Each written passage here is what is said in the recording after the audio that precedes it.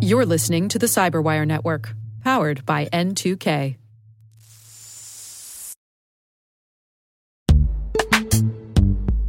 This episode is brought to you by Palo Alto Networks, the leader in cybersecurity.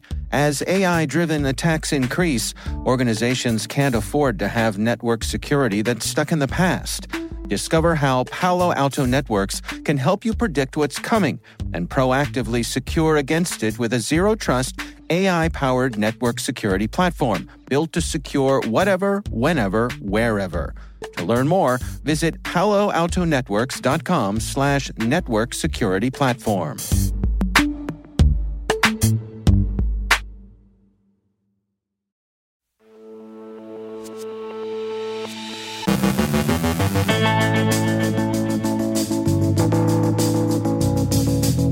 Transparent Tribe expands its activity against India's education sector. A Lazarus subgroup is after defense sector targets. The FBI's Denver office warns of potential juicejacking. Legion is a Python-based credential harvester. The source of leaked U.S. intelligence may be closer to identification. Johannes Ulrich from the SANS Technology Institute explains Upwork scams.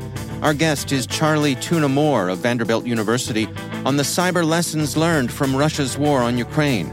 And Canada responds to claims of Russian cyber attacks.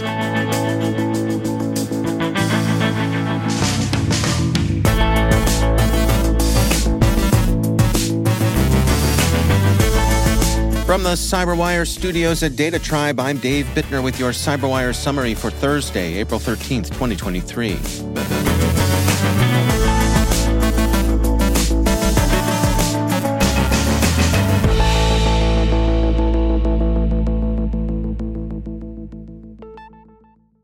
This morning, Sentinel Labs described recent activity by Transparent Tribe, APT-36, that shows a close interest in India's education sector. The threat group, active since at least 2013, is believed to be based in Pakistan. Described as not very sophisticated but highly persistent, Transparent Tribe has been running phishing campaigns baited with education-themed topics. The typical payload the attacks deploy is the Crimson Rat. Relatively unsophisticated as it may be, Transparent Tribe has updated and adapted its tactics, techniques, and procedures to include, according to Sentinel Labs, adoption of OLE embedding as a technique for staging malware from Lure documents and the ease-fuscator obfuscator to protect Crimson Rat implementations. The campaign suggests that the threat actor's interest in the education sector is intended for espionage. The operators are interested in research being carried out in Indian universities. An ongoing remote access Trojan campaign is being conducted by Death Note, a subunit of North Korea's Lazarus Group. The campaign seems to be focused on defense sector targets, specifically in the African defense industry since 2022. Dark Reading reports that Death Note's campaigns targeting the defense sector have not affected U.S. organizations.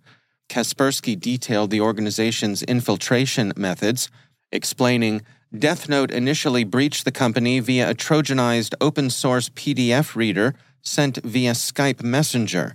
Once executed, the PDF reader created a legitimate file and a malicious file in the same directory on the infected machine. Dark Reading explained, it then used a technique known as DLL sideloading to install malware for stealing system information and downloaded a sophisticated second-stage remote access Trojan called Copperhedge from an attacker-controlled command and control server. A June 2022 report by ESET noted early signs of the shift, stating, as early as 2020, ESET researchers had already documented a campaign pursued by a subgroup of Lazarus against European aerospace and defense contractors ESET called Operation Interception. This campaign was noteworthy as it used social media, especially LinkedIn, to build trust between the attacker and an unsuspecting employee before sending them malicious components masquerading as job descriptions or applications. The FBI Denver office is warning against juicejacking, or the criminal use of public charging stations to introduce malware onto a device. CBS News reports that the FBI has advised against the use of public charging stations. No incident in particular triggered the service announcement. Rather, it was intended as a field office warning.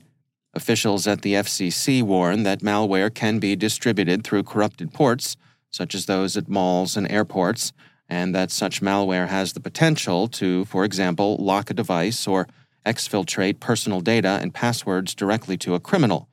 The data lifted can be used for online accounts or sold in criminal marketplaces. But many experts also caution about exaggerating the risk of juicejacking, which, while a real possibility, also doesn't seem to be a widespread one. Cato Security described this morning how the Legion AWS credential harvester, malware intended to target and abuse emails, is working in the wild. The Legion tool is sold via Telegram, an increasingly important C2C channel. It includes modules dedicated to enumerating vulnerable SMTP servers, conducting remote code execution, exploiting vulnerable versions of Apache, brute-forcing cPanel and web host manager accounts, interacting with Shodan's API to retrieve a target list, and additional utilities such as abuse of AWS services. The threat actor was potentially tracked by Lacework as Androx Ghost in December of last year. Linguistic signs indicate that the threat may be based in Indonesia. The Washington Post has investigated the Discord papers, as they're now being called, by going to the obvious place, the Discord group where the intelligence documents were first posted. The leaks came through a small invitation-only clubhouse named Thug Shaker Central, established on Discord in 2020. Its members were apparently looking for fellowship and diversion during the pandemic and found it among a collection of military wannabes who shared a willingness to engage in casual, low-grade racist humor and fantasies about conspiracies. The leader of the clubhouse, a young man with the derivative handle OG, is described as a young, charismatic gun enthusiast who shared highly classified documents with a group of far-flung acquaintances searching for companionship amid the isolation of the pandemic. OG told his followers, who seemed to have been disproportionately teenage boys, that he worked on a military base, which he declined to identify, and that he spent his days working with classified material in a secure facility. The two youths with whom the Post spoke, one of whom they interviewed with the permission of his mother, which indicates how young the members of the group are, say they know OG's real name, the state in which he works, and that he's in his early to mid-20s. Counterintelligence officers traditionally use the acronym MICE for money, ideology, compromise, and ego to summarize the motivations of people who commit espionage. OG seems to have been motivated strongly, apparently exclusively, by ego. One of OG's besotted followers told the Post, "If you had classified documents, you'd want to flex at least a little bit, like, hey, I'm the big guy." The material began to leak from its initial Discord channel on February 28th, when one teen member of Thug Shaker Central posted some of its photos to a different Discord channel. Other files subsequently spread to a Discord server devoted to the game Minecraft. OG stopped sharing classified information in mid-March, but on April 5th, some of the material already posted appeared in 4chan and Russian Telegram channels. At that point, the leak finally came to the attention of the U.S. government. When OG became aware that his leaked files had leaked beyond his online family, he was, the follower told the Post, distraught. The Post quotes the follower as saying, "He said something had happened, and he prayed to God that this event would not happen, but now it's in God's hands." NBC News reports that the incident has prompted the U.S. government to review the way it monitors social media for security threats.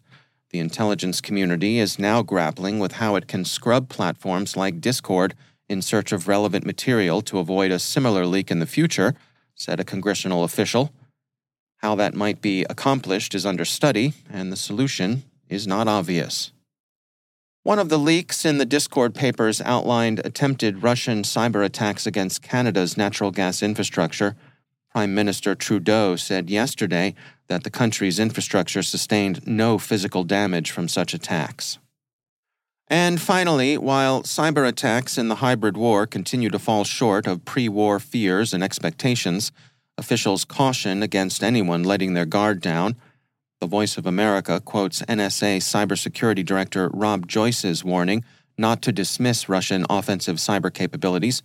Joyce said this week, "In cyber, I think people have underestimated really how much game they, Russia, brought, whether it be the Viasat hack to 9 or 10 different families of brand new, unique wiper viruses that have been thrown in that ecosystem. There's continued attacks on Ukrainian interests, whether it's financial, government, personal, individual, business, just trying to be disruptive. One of the threat actors that will bear watching is Winter Wyvern. Advertium has published a summary of Russia's Winter Wyvern and its recent activities. The researchers urge continued vigilance against what they describe as a scrappy and often overlooked group."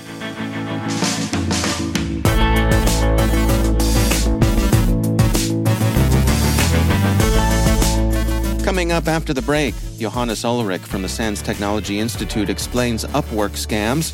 Our guest is Charlie Tuna Moore of Vanderbilt University on the cyber lessons from Russia's war on Ukraine. Stay with us.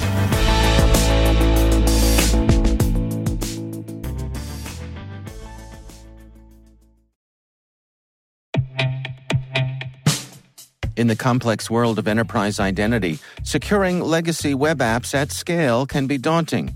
Strata Identity makes it simple. With Strata, you can effortlessly integrate non-standard apps with any identity service, like MFA or SSO, with zero coding and zero hassle. Designed by identity architects for identity architects, Strata works with every vendor, standard, and app architecture. This means your apps can now speak modern protocols and integrate seamlessly with your chosen identity services.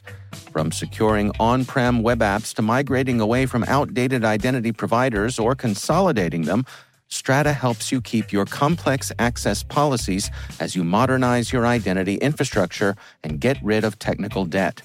Join leading organizations like 3M, Dallas County, and CIBC in securing your apps with Strata.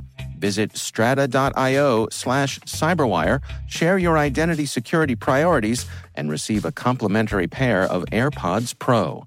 Offer valid for organizations with over 5,000 employees. Connect today at strata.io/cyberwire.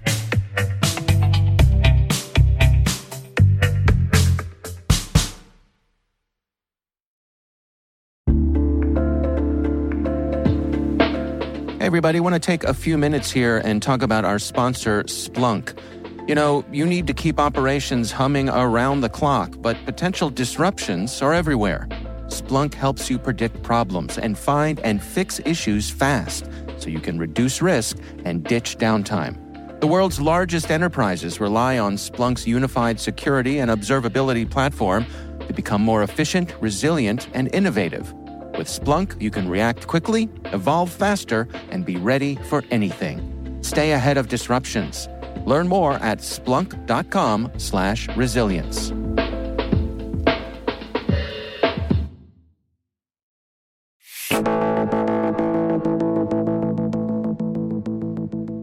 It is my pleasure to welcome back to the show Charlie Moore. He goes by Tuna to his friends. He is a distinguished visiting professor at Vanderbilt University and former deputy commander at U.S. Cyber Command.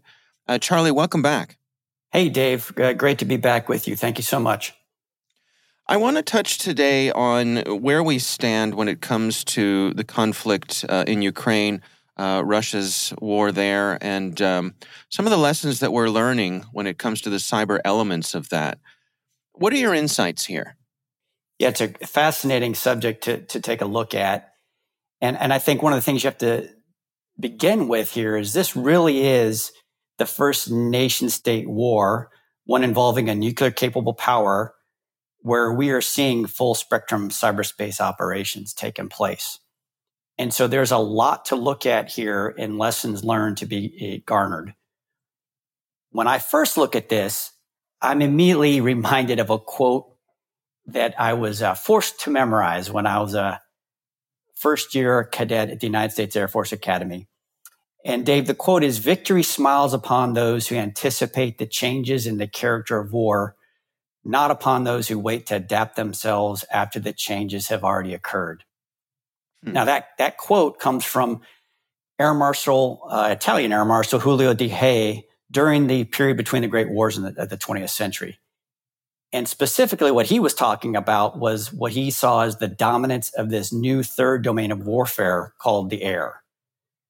But I think that quote and his insights there are just as relevant today when we think about what's going on in the cyber/the digital domain. Because of the technological advances in computing, networking, big data analytics, AI, and other tools, the ability to achieve persistent information dominance over one's enemy has changed the character of war, in my opinion. And how has that specifically played out in this situation? Well, I think first I got to give a little bit more background to answer that question. So because of what I refer to as digital convergence. Now, what do I mean by digital convergence? I mean that virtually everything we use to sense or see what is occurring in the battle space, to gather that data, to transfer that data, to store that data, to analyze that data, and turn it into information that decision makers can then use to direct operations, occurs within the cyber or digital domain. So it's because of this digital convergence and by achieving cyber digital superiority over our adversaries, that's what we really mean when we talk about trying to achieve or the ability to achieve information superiority or dominance. And obviously throughout military history, knowing more about the battle space and your adversaries resulted in significant advantages. And it's often been a huge determining factor. But today's technological advancements provide us the opportunity to effectively achieve persistent information advantage over our adversaries, and thus allowing not only success in individual battles, but strategic levels of dominance military leaders throughout history could only dream about. Now, with that as a background, what I'm referring to, and we look at current events and what's going on in Ukraine, is it's giving us a little glimpse of one aspect of what digital convergence means to warfighting. So if we remember back in February 24th, when this invasion first began, the vast majority of experts, including our own military experts, were saying they believed, the Ukrainian capital Kyiv would fall in as little as 72 hours.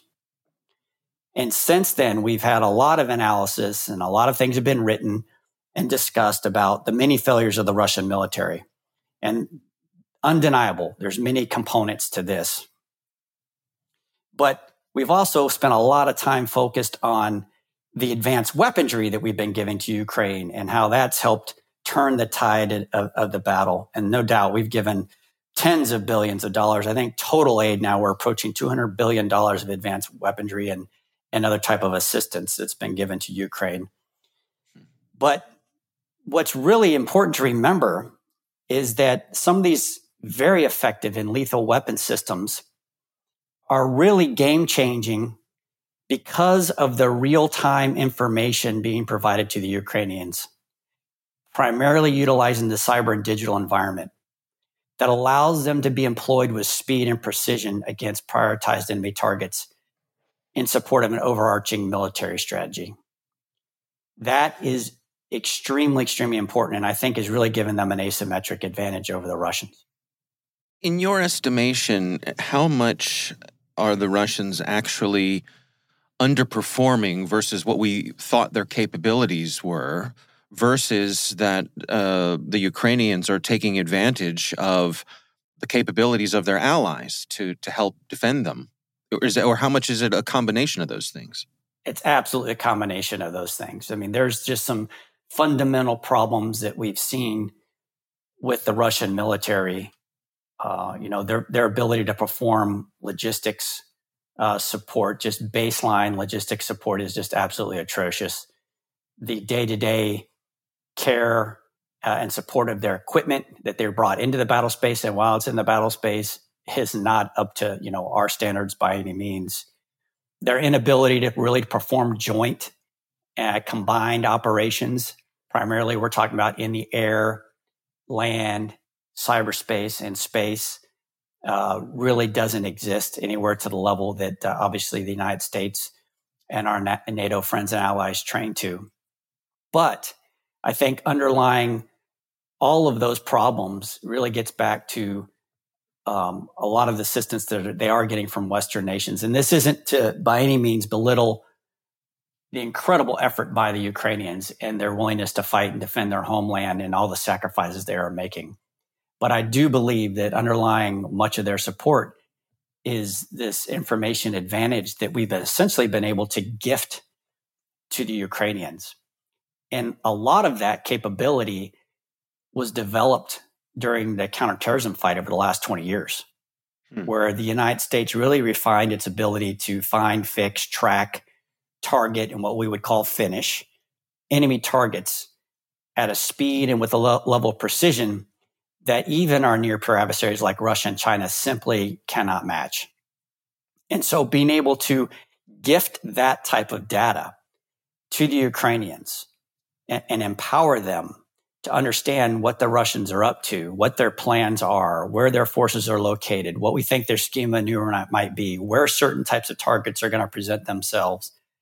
That's been an asymmetric advantage that we've been able to provide them. As both our allies and our adversaries look at what's going on here, how do you suppose this is going to inform how they approach these sorts of conflicts in the future? Well, what I hope one of the lessons we take away is the absolute importance of this digital space and achieving true digital/information superiority. I really believe that moving forward, if you simply build the best ships and the best aircraft and the best tanks and train the best soldiers, sailors, airmen, and Marines, that's not going to be enough. Underlying it all is going to be that information superiority. It's going to not just make it possible to do that job well, it's going to be critical in order to be able to win and to perform those fundamental military functions. Before I let you go, there is a summit coming up at Vanderbilt University, which is where you are a distinguished visiting professor. Can you give us a few of the details about that event?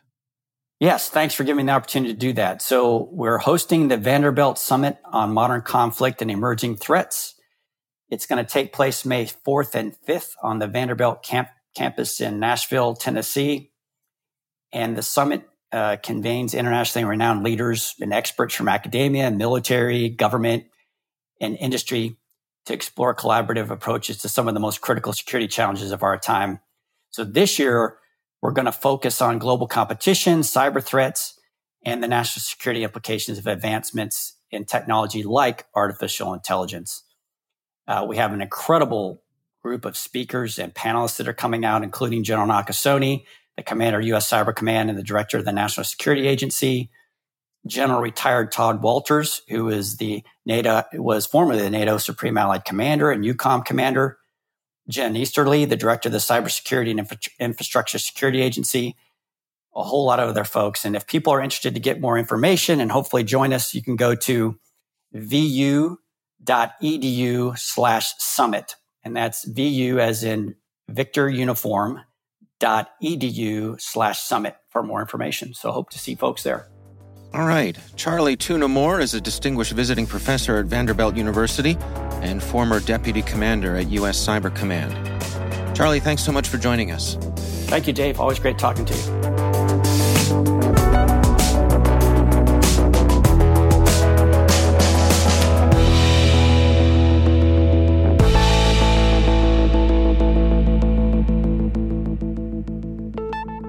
And joining me once again is Johannes Ulrich. He is the Dean of Research at the SANS Technology Institute and also the host of the ISC Stormcast podcast. Johannes, it's always great to welcome you back. You and your colleagues have been tracking some scams on Upwork lately. What's going on here? Yeah, so Upwork is a platform that allows you, as a freelancer, to basically offer your services, often used by developers, and then companies can hire these developers for specific projects. And like all of these platforms, there is a vetting system you have to go through in order to actually sign up for it, and there are reviews and the like. What I noticed lately, in particular on Slack channels, sort of for local technology groups, that people joined these Slack channels and then offered jobs via Upwork. But the way this worked is they weren't actually giving you work. They were asking you to use your Upwork account. And the trick here is that, first of all, now they're using your reputation in order to offer jobs. And of course, they're going to give you a cut of whatever they're making. But they're using your good reputation to offer probably some shady services here in the end. The other reason this is done, apparently, is that some US-based companies have restrictions whether or not they're allowed to outsource work overseas.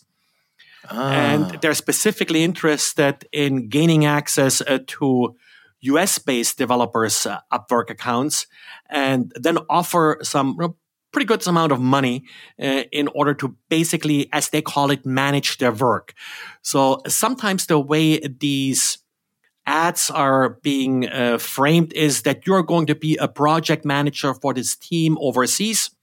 You're going to be their English-speaking face to the US market via your Upwork account.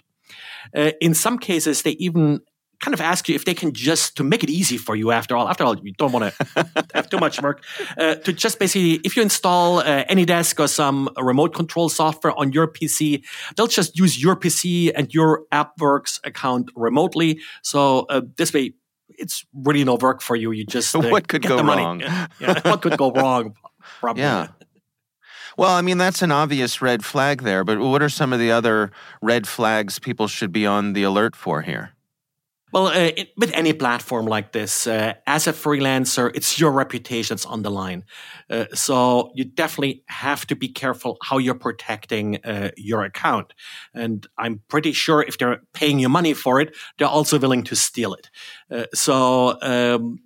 This is something that you have to monitor. You have to check the communication being passed through your Upwork account. And again, the same is true for any other platform like this, Fiverr or whatever. There are many similar platforms that basically offer you to manage work. And if you're accepting work via the platforms, well, use their mechanisms. So it may be okay for you to outsource some of the work that you are receiving to a developers overseas via their Upwork account. But be upfront to your clients too as to who is doing the actual work.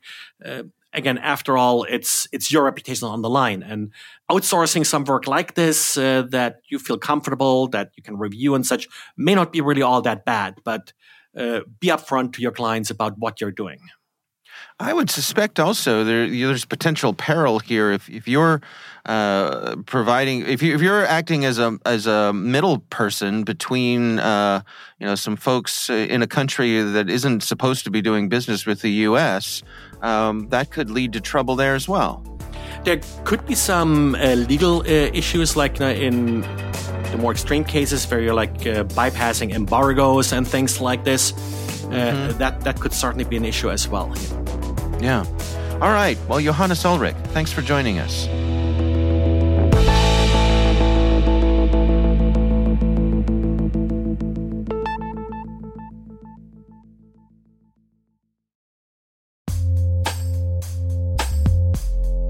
With over 8,000 threat hunters analyzing over 65 trillion signals daily, Microsoft works tirelessly with the federal government to keep our nation's data secure. This 30-plus year partnership is driving mission innovation that is secure by design. Whether optimizing your existing defenses or tackling advanced threats with AI, Microsoft gives you the intelligence and the automation you need to defend at mission scale. Let's work together to stay ahead of emerging threats and secure your mission anywhere. Learn more at aka.ms/fedcyber. That's aka.ms/fedcyber.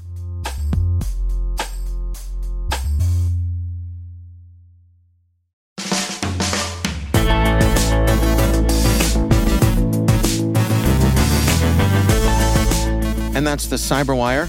For links to all of today's stories, check out our daily briefing at thecyberwire.com.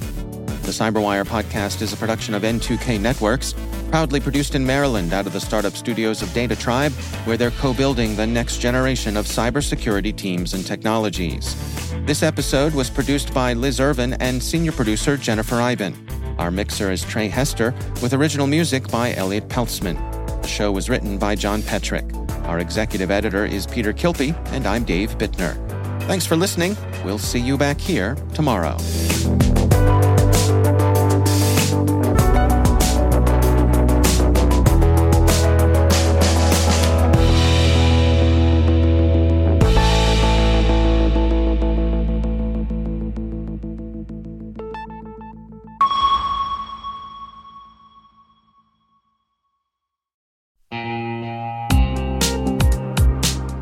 Managing the requirements for modern security programs is increasingly challenging and time-consuming.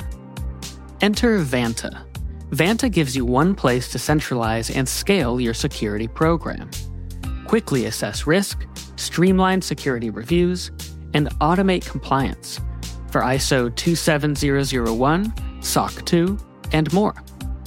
You can leverage Vanta's market-leading trust management platform to unify risk management and secure the trust of your customers. Plus, use Vanta AI to save time when completing security questionnaires.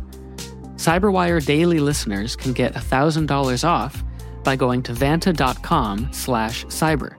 That's VANTA.com/cyber.